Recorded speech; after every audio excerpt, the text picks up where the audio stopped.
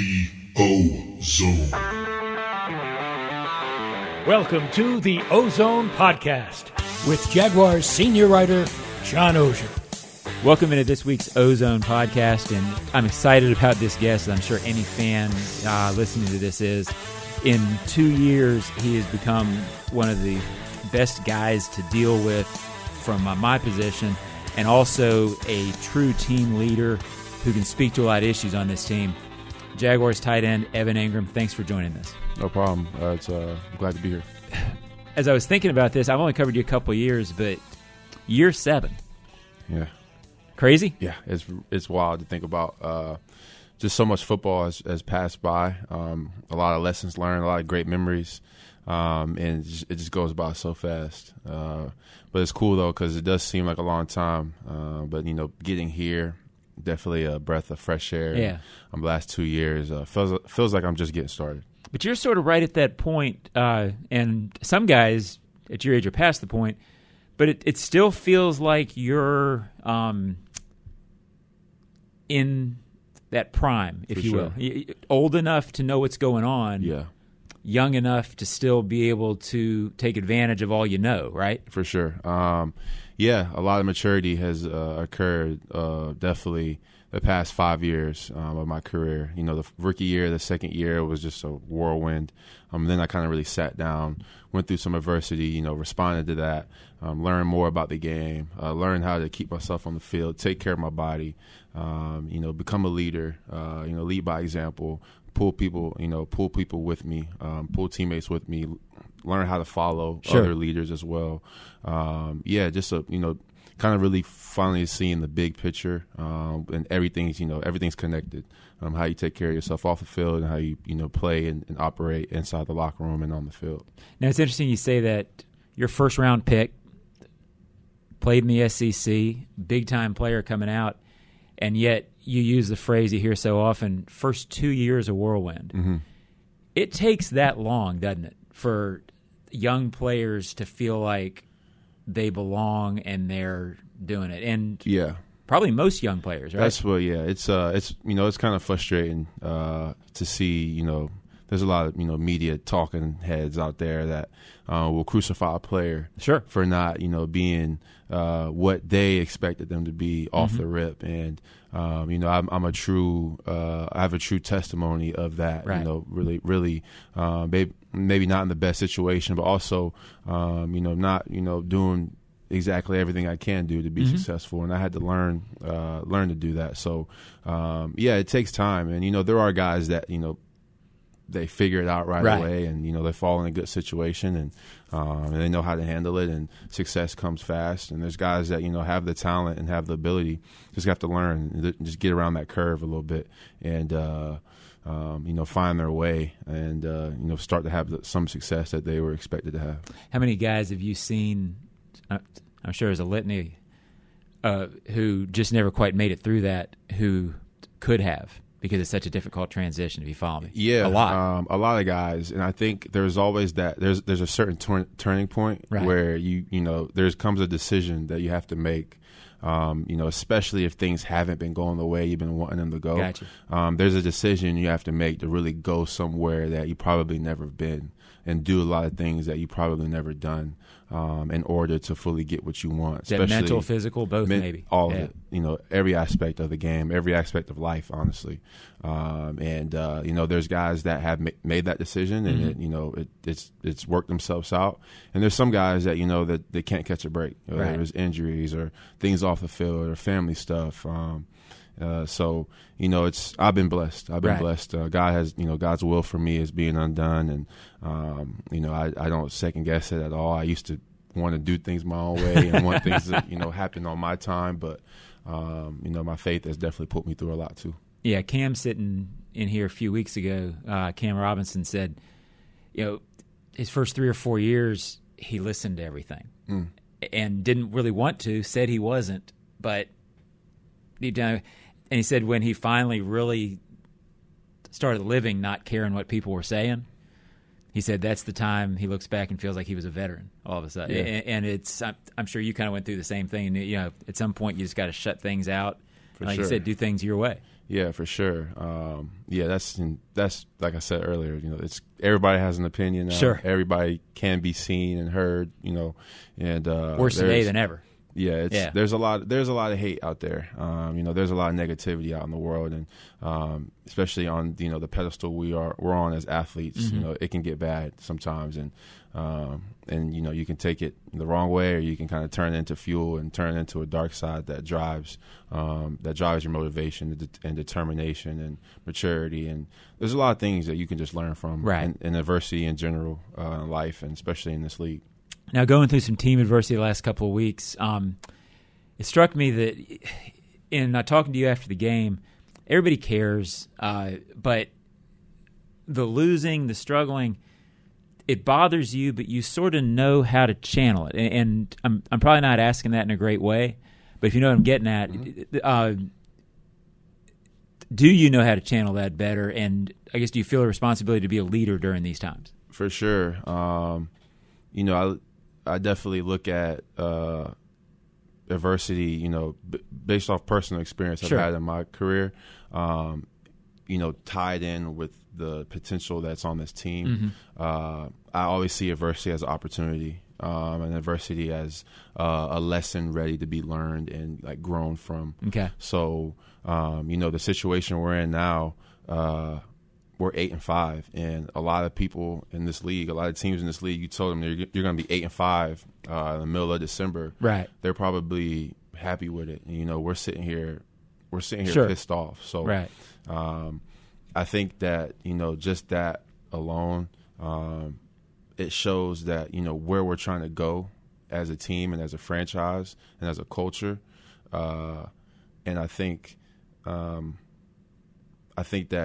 there's a lesson in this. Gotcha. There's a lesson in this, and there's something for us to gain that was going to make us 10 times better for the next 10 years. Gotcha. Or however long, this core and this team, right, and, this culture is standing here. So we look at it as an opportunity. We look at it as an opportunity to look ourselves in the mirror individually, as a team, and our backs are against the wall. It's time to fight our way out of it, and go truly get what we really want. But you also use this situation as an opportunity to learn a lesson and get better. Is there also an element of, look, it's great to talk about being good for a while, but there's also an opportunity now that you want to take advantage of? Oh, for Meaning, sure. let's not just assume we're always going to be good. You've got to win when the opportunity's there, right? Yeah, and that it always comes back to be where your feet are. Like, where are you right now? Where are you in your preparation today? You're doing the little things right. You locked in on your role and your game, and the things you're asked to do within the game plan on whatever side of the ball you play on, and it's all about what's in the moment right now. And right now, we're in preparation to go beat the Ravens, and what better opportunity than to beat the number one team in the league right now, or top 3 teams in the league right now, number 1 in the AFC. With everything we've been going through, what a great opportunity to go respond this week. You more ready to be a leader now than you ever have been in your career? It's for sure.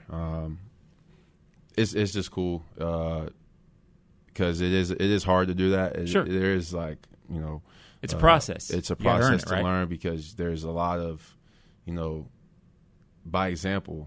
You challenge people and you want to bring people along. Like you have to, your level has to go up another level too. So I definitely not going to listen to you if you're not playing, right? For sure. I definitely don't take it for granted. And my biggest thing is allow it to be just as genuine as possible and as real as possible, and out of love for my teammates and out of love for the guys that we go to war with. My biggest fear is becoming, being average, just being just another guy. And if that drives me to do everything that I need to do every single day, why can't it also drive my team to help them and help us not be average and us become great and elite and a consistently elite team? People talk about that contract year. You were in one last year. Always that fear, hey, he signs a contract, doesn't come back the same. How satisfying is it to, I guess, maybe having your best year and continuing to ascend after this? People around you didn't doubt that, but you also got to prove that, right? Yeah.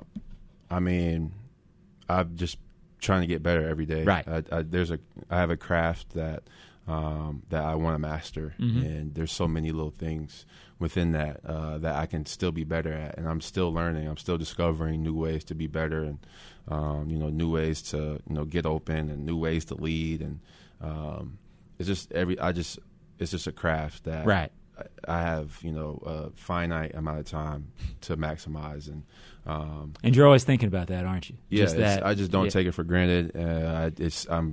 I'm terrified of the day I walk off the field for the last time, and I don't want to look back and wish I left something on the table. So as far as signing the deal, that brought me so much comfort and security, and I haven't had that security Stop worrying in a long about that. time. Yeah, now you can focus on the other so stuff. I've just been really at peace within my work, and just been able to be as relentless as possible with being the best player I can be, and ultimately helping my team. I probably asked you about this when you were on last year, but it's an interesting storyline with you that I think maybe defines your career here so far. A lot of guys sign as free agents, and they sort of never fit there. This has become sort of your second act, and I think I can say this, where you feel your NFL home is. Yeah. How, I guess, you have an appreciation for how that doesn't always happen, and I think you really do embrace that. Yeah, like I said earlier, God's will is being done in my life, and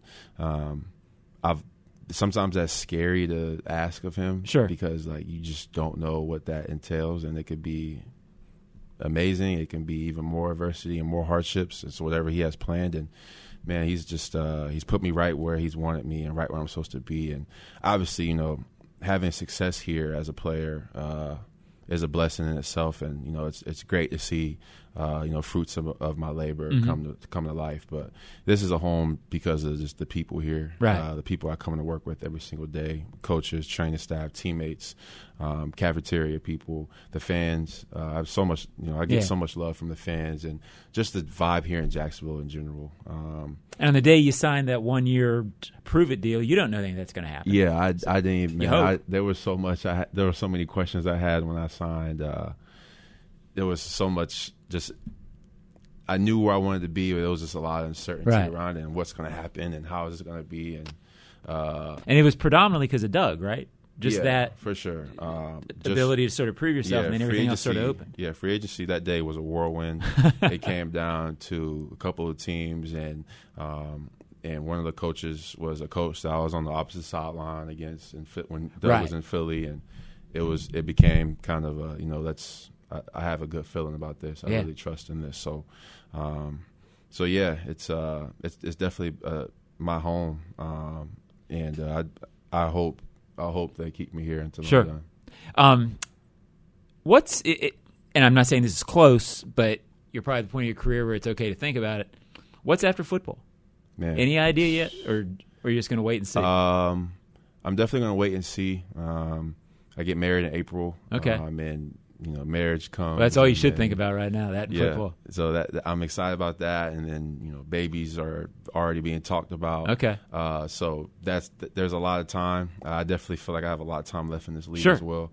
But I love learning the game. I'm learning so much about the game, and definitely just as offensive side, designing plays, attacking defenses. I got you. Being on the field just kind of gives me that extra step in as far as game planning and prepping. And I love youth football. I have a natural just love of coaching young players. Okay. And I work out at the gym in the off season where I do my work, but there's a lot of top high school kids that come through and work, and they have so many questions, and it's just a natural thing for me. So I don't know if definitely stay in the game somewhere. For sure, yeah. I don't think I'll have to find that edge somewhere. I know I found golf this past off season, so I'll be golfing for the rest of my life for sure. But as far as does Christian help or hurt you? He's competitive. Yeah, he hurts me. I haven't gotten close to competing with Christian. Well, he's really good now, right? Christian School. Yeah, he's got a nice game. But yeah, I think it's somehow I'll have to stay around the game somehow. Gotcha. I don't think I can go cold turkey and just walk away from it. So, I got some good high school coaches back home that still keep up with me and watch me and support me, and I got to see them during the bye week. So, planting some seeds there. Maybe one day in my future, I'm a high school coach somewhere. What would, and I didn't know you as a rookie. What would this version of Evan tell the rookie? It's an awesome question. Every once in a while. Yeah, I would. I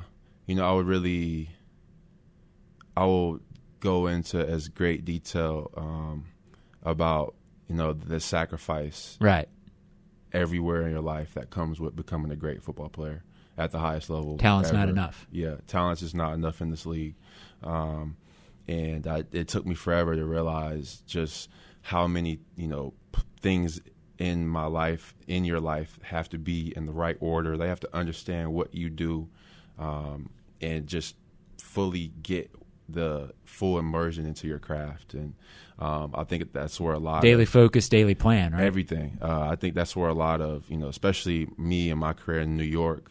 There is the lifestyle, and then there's your job. Right. And I was trying to do both. Sure. I was trying to be the NFL football player and live life in New York City, Right. and that's not sustainable. But it all comes down to sacrifice. Gotcha. And priorities, and aligning the stars off the field and in your life, so you can fully immerse yourself in your craft. And once you do that, you just start learning and learning parts about your game, and learning parts about the league in general and how the game is played, and you just start to discover so much more about yourself. So that'd be the conversation I have with myself, just fully understanding what it takes to be great. And you probably talk to yourself every day about it, because it's a daily thing. It's a daily process. Like I said, I'm still learning. Gotcha. Last thing we do is the Ozone 5. The Ozone 5 quick, fun questions. What's your last binge watch? Last binge watch, Blue Eye Samurai on Netflix. Okay. Zay Jones put me on. Okay. It's an animated series, one of the best shows I've watched. For sure. Okay, gotcha. Song on the way in this morning. Song on the way in, Maverick City, Everything Is Yours. It's a worship song. Best NFL player you've ever played against? Best NFL player I've played against. My rookie year, went to Denver and played Von Miller. Okay. He was untouchable. Superman. Yeah, I couldn't. Especially then, 7 years ago. Yeah, right. it's a tight end chip. Like, I'm just chipping the D in. I Right. couldn't touch him. He was crazy. And then you told me before, best tight end or the tight end you watch. You love Kelsey, right? Like I love what Travis. Travis is obviously, his numbers are nuts. What he does on film is just the feel, right? You said he's like playing a different game Right. than everybody else. He's really innovative, and he presents himself as a big goofball. Sure. He's great personality, but he's a genius on the Gotcha. field. And genius. I was going to ask you, this is a little off topic, but it fascinates me. It didn't count, but the awareness to make the lateral the other day. That's like that for me is like in a box somewhere that I would never do. Unless, it's never crossed my mind. What if you came off? What would time. Doug say if you came off and you'd thrown a lateral across the field? I mean, honestly, it just depends on the result. If it wins the game, I definitely will probably get maybe in trouble. Right. But the game is won. So, but if it costs the game, yeah, it's nuts. Yeah. So he plays a high risk for a high reward. So Sure. If it counted, that would have been one of the best plays in history. Oh, it was. It's still. I mean, it's. You can't even believe you think about it, Yeah, right? I mean, sure. that's just your. I guess favorite NFL memories you've been involved with. Biggest play, most memorable play. I mean, the feeling after that playoff game last year was Chargers, yeah. Gotcha. you. That's the obviously I haven't obviously won a Super Bowl. But, Sure. That was definitely a high point in my career as far as just moment and just that feeling and having a big part in the game and playing well and helping that comeback was incredible. Gotcha. I can't even think of anything else other than that.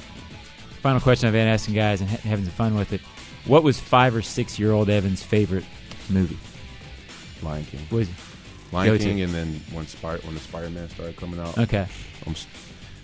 I can probably still watch Lion King today, and I've seen every Spider-Man like 30 times. And you can quote every Lion King scene, probably. Probably. Yeah. And how old are you? 29.